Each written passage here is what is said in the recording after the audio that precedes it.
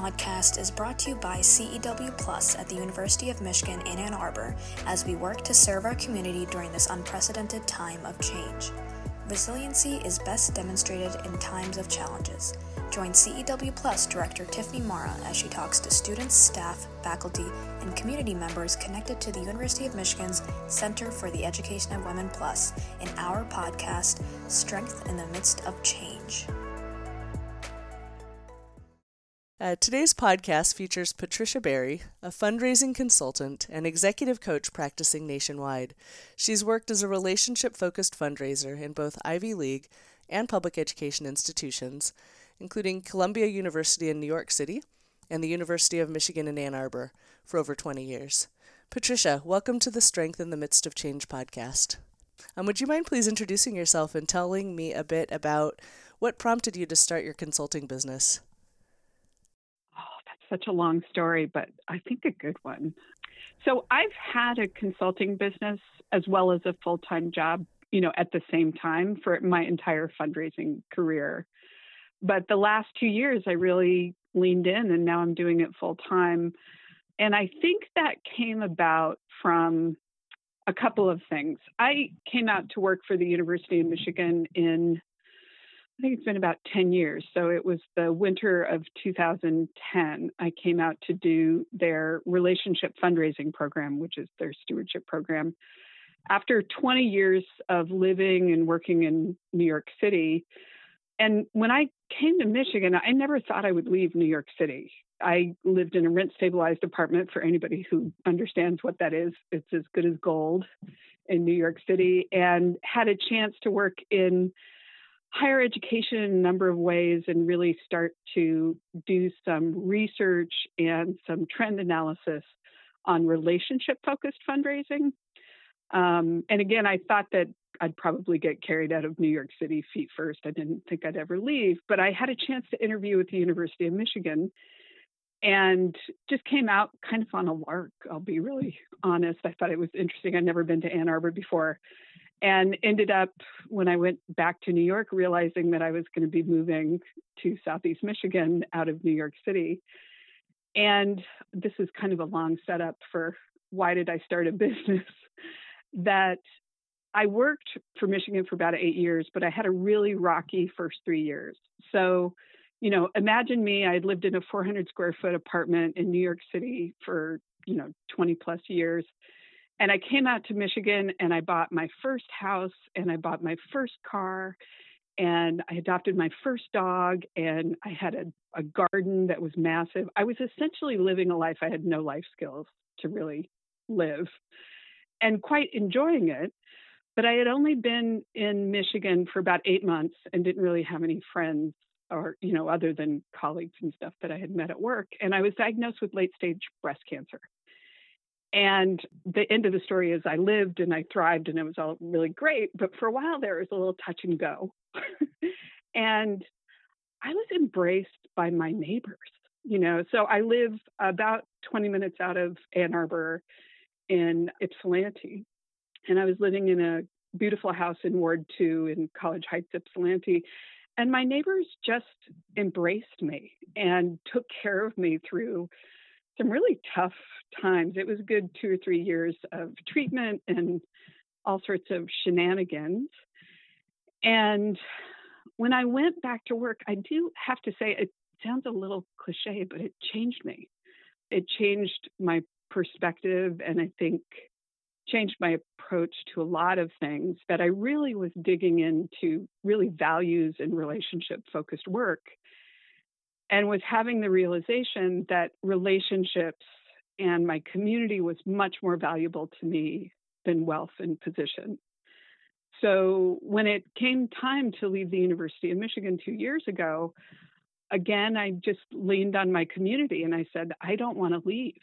What fundraisers usually do is they pop over to Boston or what's the next big institution that I can go do fundraising for? What's the next campaign? I really didn't want to do that.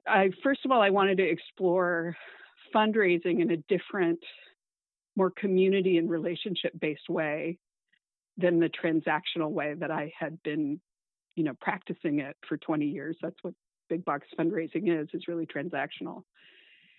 And I also didn't want to leave this community. And once again, my community stepped up. I was surrounded by wonderful boss ladies here in Ypsilanti. And in the course of about 3 weeks, we sorted out how I was going to live and what I was going to do and started my business and, haven't looked back, still really enjoying it. Oh, that's great. When you said your community supported you, now it really is a time when we're all coming together in unique ways and are outside of work. What did that support look like in your small new neighborhood here in Ypsi? When I was diagnosed, so I had only been an owner of the house for 2 months, right? So I had rented for a while when I first came to Ann Arbor. And I'd only been owner of the house for 2 months. And right away when I moved in, like all the neighbors were aggressively friendly, and I'm aggressively friendly, and it totally worked out. But when I got sick, one neighbor in particular kind of like said, "We're your family now." And I never walked the dog. I never went to chemo alone. I never went to surgery alone. They knew I was eating all organic, so they planted me an organic garden in my front yard that I could eat from. And like even at one point, there was a shot that I had to get the day after chemo that would have required me driving, about 30 minutes round trip. And, for anybody who's done chemo, the day after chemo is not a great day. And come to find out, I was surrounded by 3 nurses and a pediatrician that got on a schedule and, sorted me out. It was amazing. I have this really firm belief that the universe is kind of on a regular basis knitting me a sweater. And it doesn't really tell me when the sweater's done, but it's kind of like, okay, it's time for a new sweater. And then you don't realize for a while what the reason was.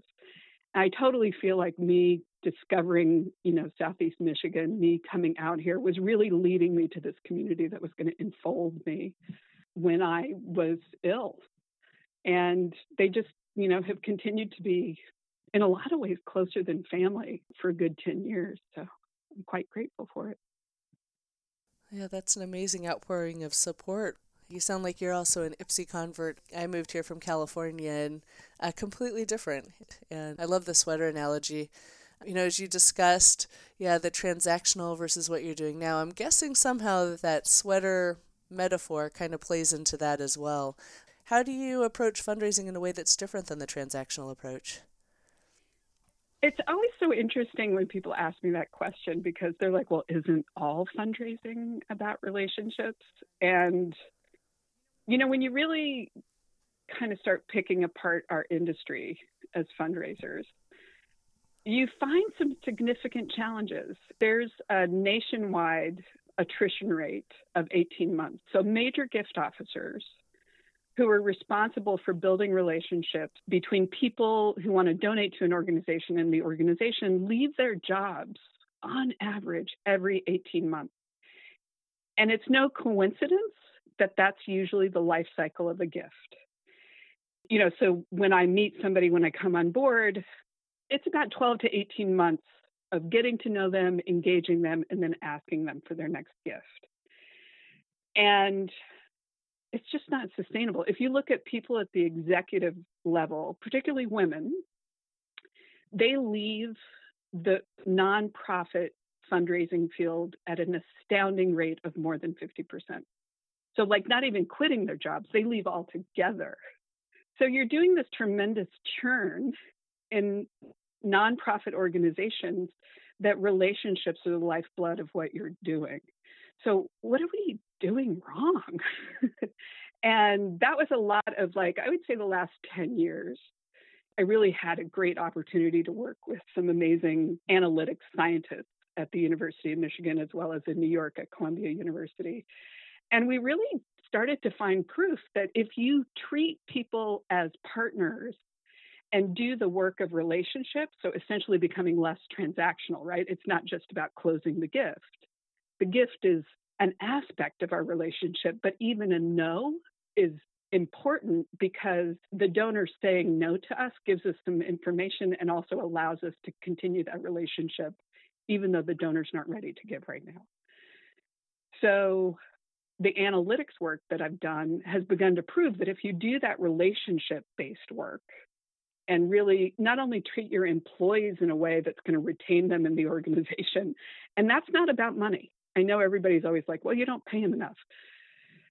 Study after study has shown that the reason that fundraisers leave an organization is that they feel like their values are not matching the work of the organization, that they're not able to do the kind of relationship work that they want to do.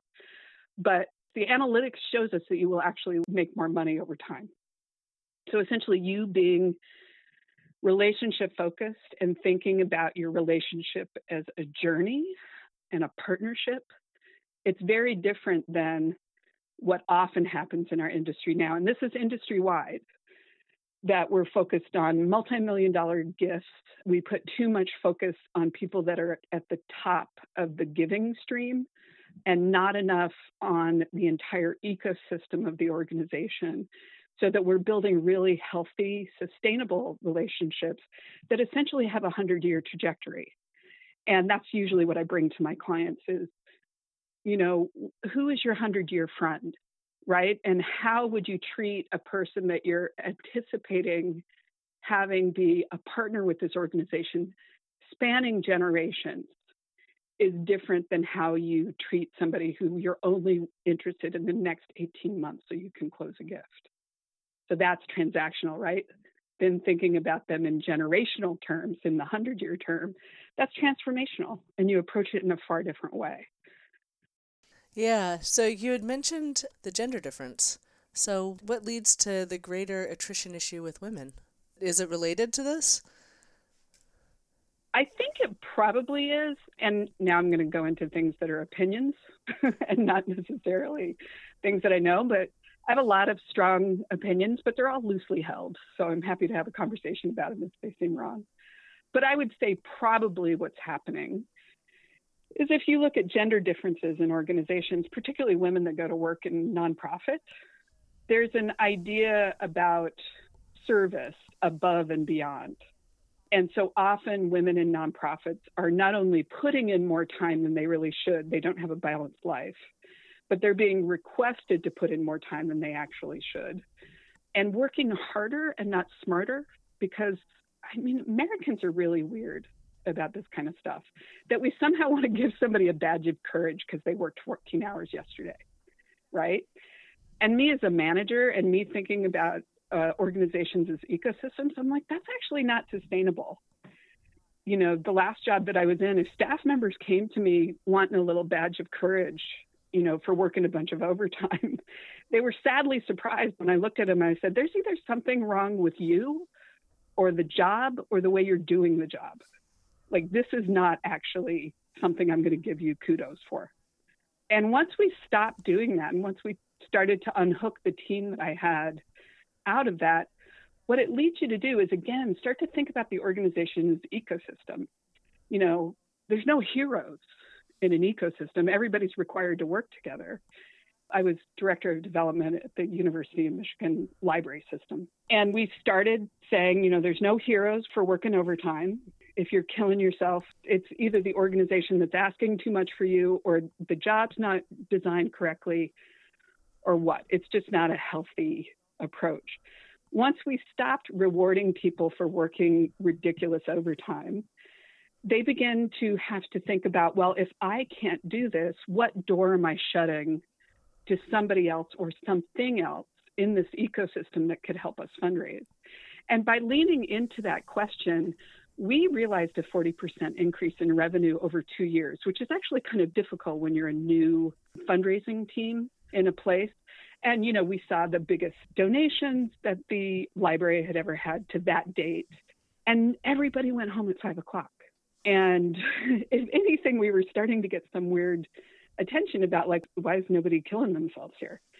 And so I would point to that kind of, the first response, even though we're making a ton more money, working less, engaging our entire ecosystem into the muscle of what we're doing here. And then sometimes the feedback was, we don't understand what you're doing because you're not here till 8 o'clock at night.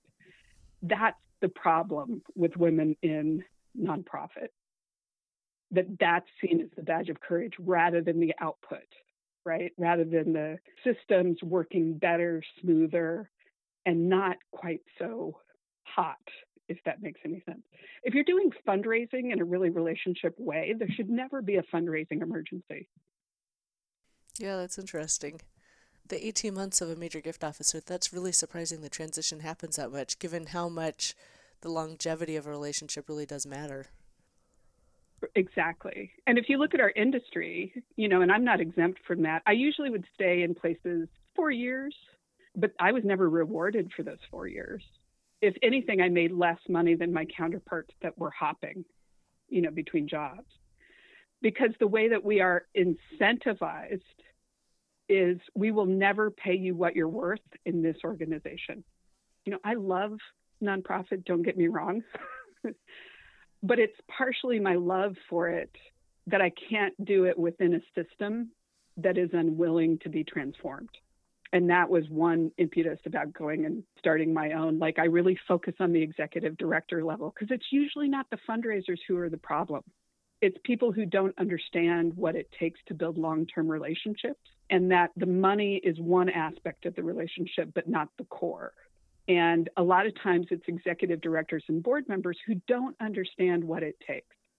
And so a lot of my consulting business is focused at the executive director and board level, because if I could get them trained and practicing and feeling like money's not gross, and that raising money is not somehow shameful, they'll stop trying to push it away from themselves, right?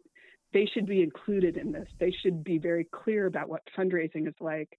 Because usually when they hire a fundraiser, that fundraiser knows what to do, but they're often thwarted by people who don't understand that they're doing the work of relationship, which is messy and long-term, and sometimes includes no, both on the organization side as well as the donor side.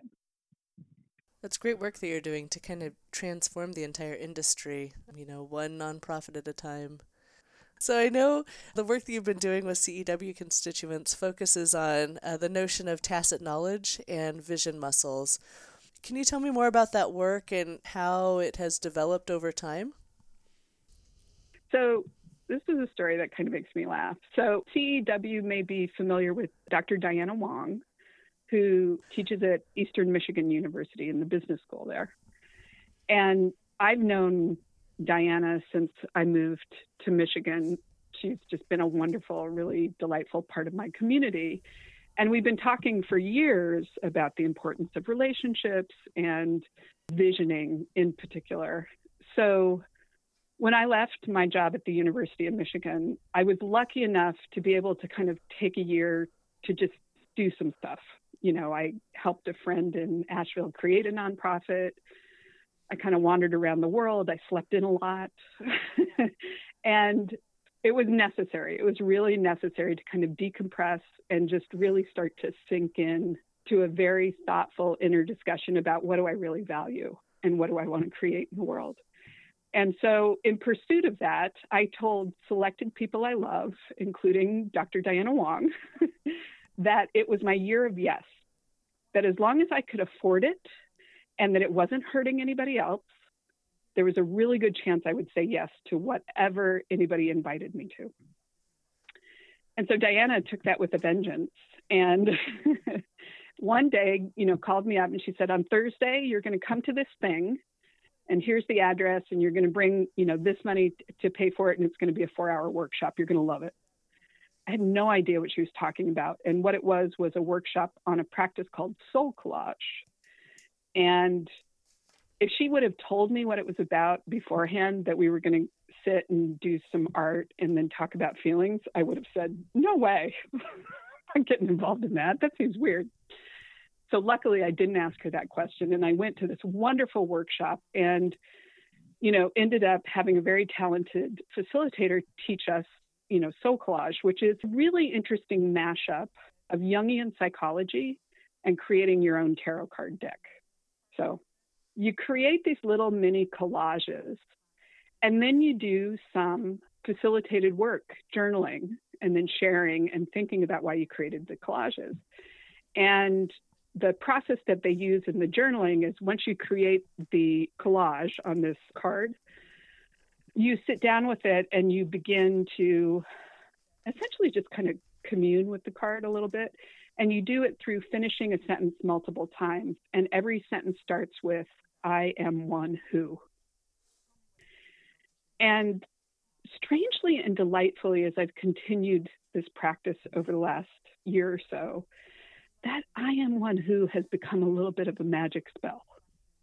The idea of selecting an image for no other reason than maybe you have a soft question in your mind about, like, tell me what I should be focusing on this coming week. Then I go select an image, and then I begin to do that work of reflection while I'm staring at the image and completing the sentence, I am one who. And what that does is it gets you out of your resume brain, right? Your resume brain is all about the words and who am I impressing and who's listening to me and how am I presenting this.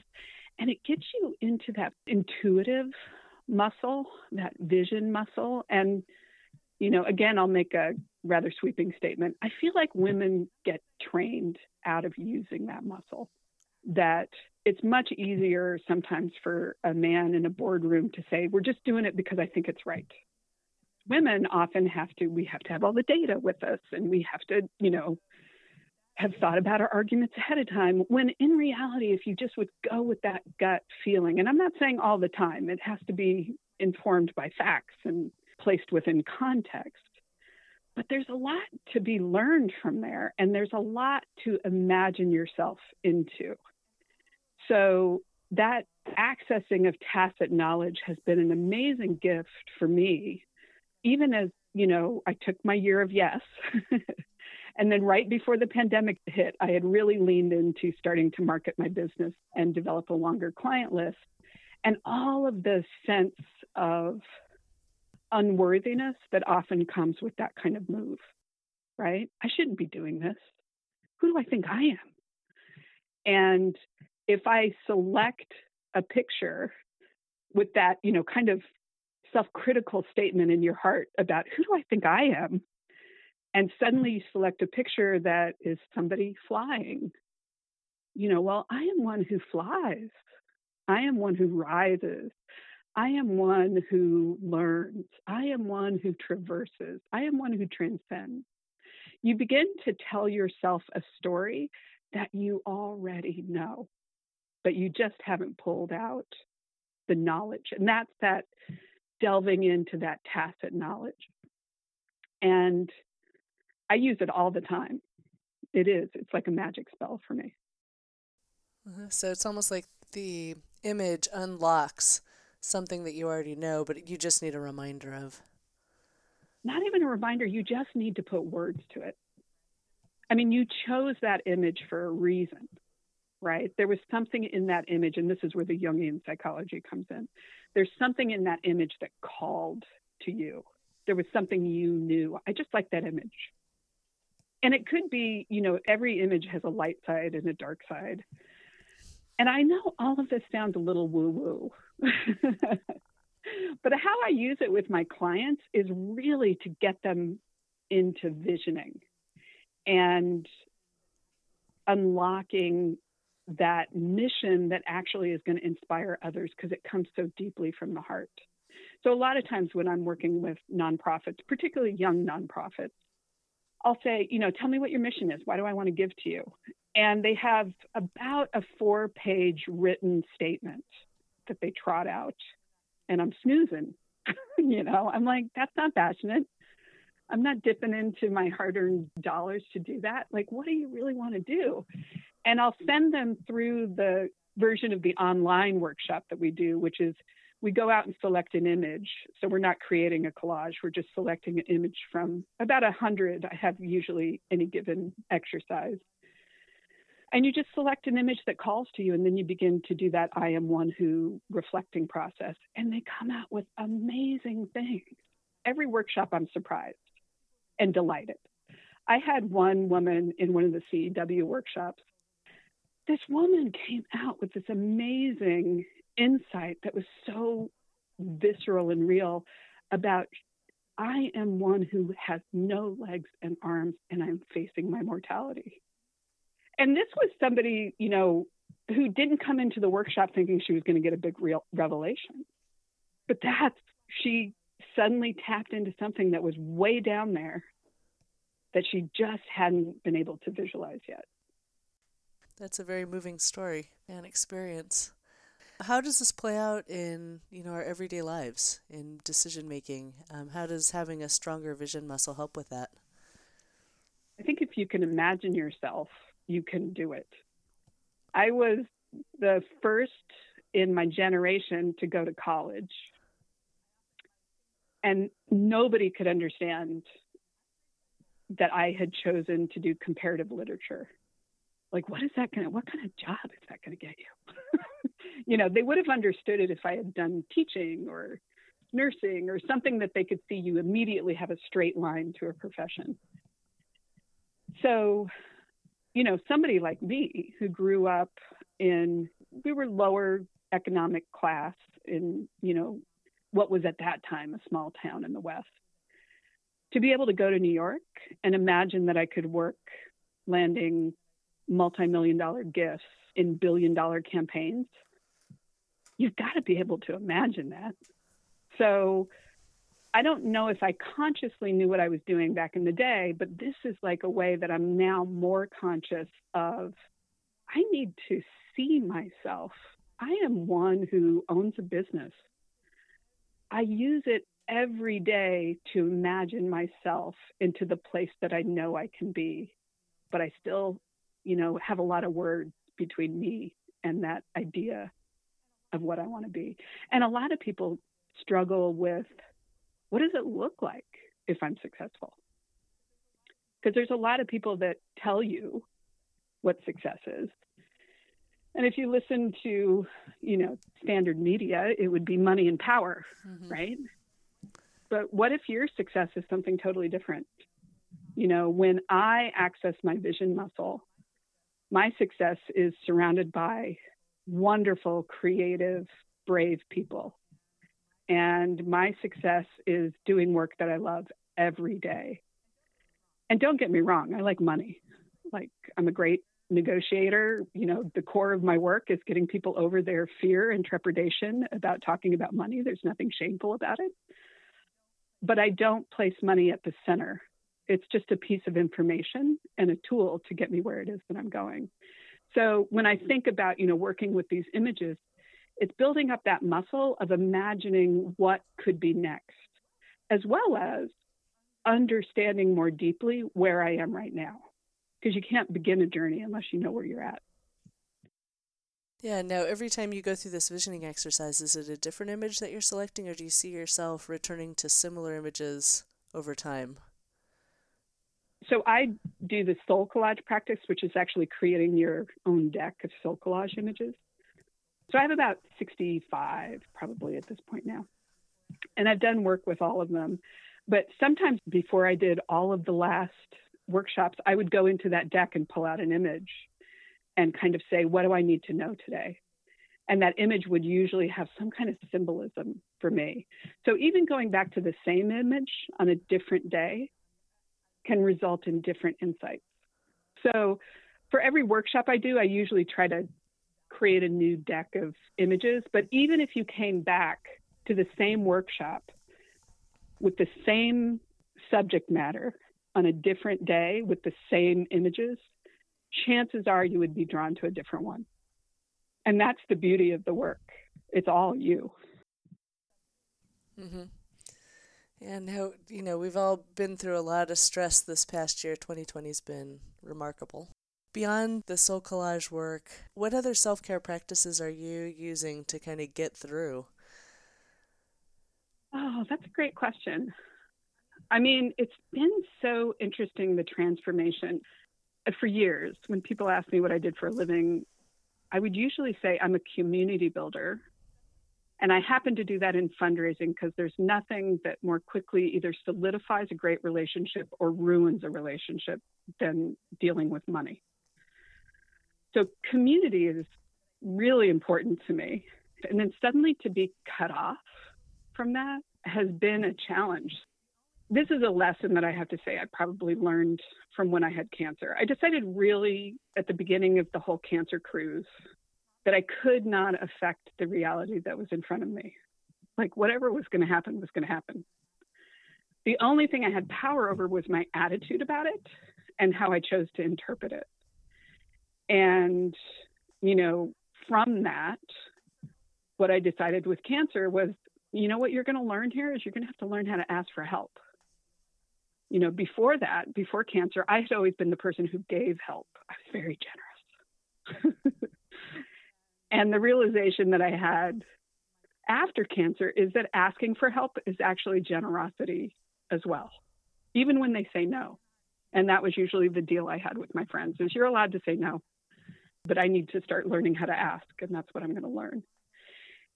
So my question at the beginning of the pandemic was, I cannot change the facts. Like this is happening. I'm also immune compromised, so there's not a lot of going out and there's not a lot of hugs. But what we can do is we can create a pod, a group of people who have agreements about staying safe in the outside world so that we can come together without masks and feel very safe because we have agreed upon norms and behaviors, just like a family. And that was an interesting way to think about community in really hardcore negotiations, right? It's hard to tell somebody, you know what, you go to this place without a mask, you're going to have to sit at home for 2 weeks. Like you can't come to this community until you have quarantined for the required amount of time. So self-care is really leaning into that community in a very discussion of boundaries oriented way. In some ways that's very difficult because also we're dealing with very divergent political issues right now. And how do we talk about that? And this kind of boundary setting that I've done with people in my pod, as well as we call the ones that are just the next wave out, the Pod Plus, has been a real revelation in, I think, good friendship building and good family building skills. We talked about how we were going to discuss with each other if somebody was doing something that made us feel unsafe. So that is like probably the cornerstone of my self-care. The smaller stuff is, I make my bed every day. And that may sound silly, but it indicates to me that you probably shouldn't get back into it until later tonight. And some days that is a hard negotiation with myself. The other thing, working from home now, I used to rent space at the back office studio. So I was used to going into my office every day and seeing my clients in person and, having coworkers. So like now I make sure that after I get done with every hour and a half of work that I go walk around the block because I really recognize it makes me feel better to get some sunshine therapy. And again, going back to that old skill, asking for what I need from the people around me. Yeah. So, a lot of people listening are struggling, are dealing with a lot going on in the world right now. And it sounds like the community in your block mean a lot to you. So what I'm going to ask you for your last question is, imagine that someone in your pod that you wanted to provide inspirational words for them. What might you tell them that others that you don't know might be able to also gain from? That's a great question. I think my core belief is that none of us arrived at this knowing how to successfully do it. So one way you could consider approaching it is, what do you have to learn through this? And sometimes that learning can be as simple as, how do I care for myself in the middle of the apocalypse? And caring for myself is sometimes eating too many French fries. And recognizing and being present with, well, if I have chosen to eat a lot of French fries as comfort food, how did that make me feel at the end of it? And I'm not talking about how society makes you feel or whatever, like physically check into your body. And if you still want to make the same decision later, that's fine. Then physically check in with your body. And, just kind of really care for yourself as you would, a young person that was asking you for help. I think we often have so many great intentions and support for others, and we leave ourselves to the last. And just remembering that you're a part of your community too, and you're part of a compassionate outpouring, that it's impossible for you to sustain and uphold others if you haven't cared for yourself first. So I don't know if that's really tactical or more of an approach of just really being present with whatever comes. So I'm a Buddhist. One of the things that I've done during this whole pandemic shenanigans is dug a little deeper into reading about the history of Buddhism and reading some of the spiritual materials that come with it, which has been tremendously comforting during this time. But one of the Buddhist ideas is, instead of pushing away pain, invite it to tea and have a conversation with it. And that weirdly is very much what we're doing, in selecting an image, because the image that we select when we do this workshop on visioning doesn't have to be a positive image. Like, I'm not in any way asking you to ascribe value to what the image is. The image may be an image of one of your life's difficulties, and you're inviting it to tea. And that's very much a Buddhist idea, to invite life's difficulties to tea and sit down with it and offer it comfort and listen to it. This is real time. And if you have the opportunity to listen to what it's teaching us, that's the only way we can go forward. It's a muscle. How we learn to deal with this, how we become transformed by it, will not magically arrive. There's work to be done. It does give practical advice, though, to, lean into what's bothering us and where the pain is versus ignoring it and running from it. Patricia, thank you so much for participating. I greatly appreciate getting to talk to you and learn from you, and I know that other listeners will as well. Thank you, Tiffany. This has just been a pleasure.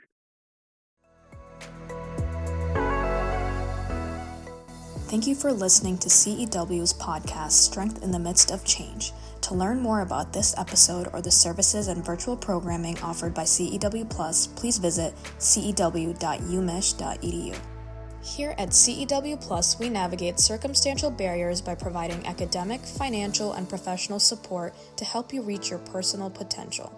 Established to support women through higher education, we lift up women and all underserved communities at the University of Michigan and beyond. Through career and education counseling, funding, workshops, events, and a diverse, welcoming community, we exist to empower. We are CEW Plus, and we are here to help you reach your potential. The University of Michigan resides on the traditional territories of the Three Fires peoples, the Ojibwa, Odawa, and Potawatomi.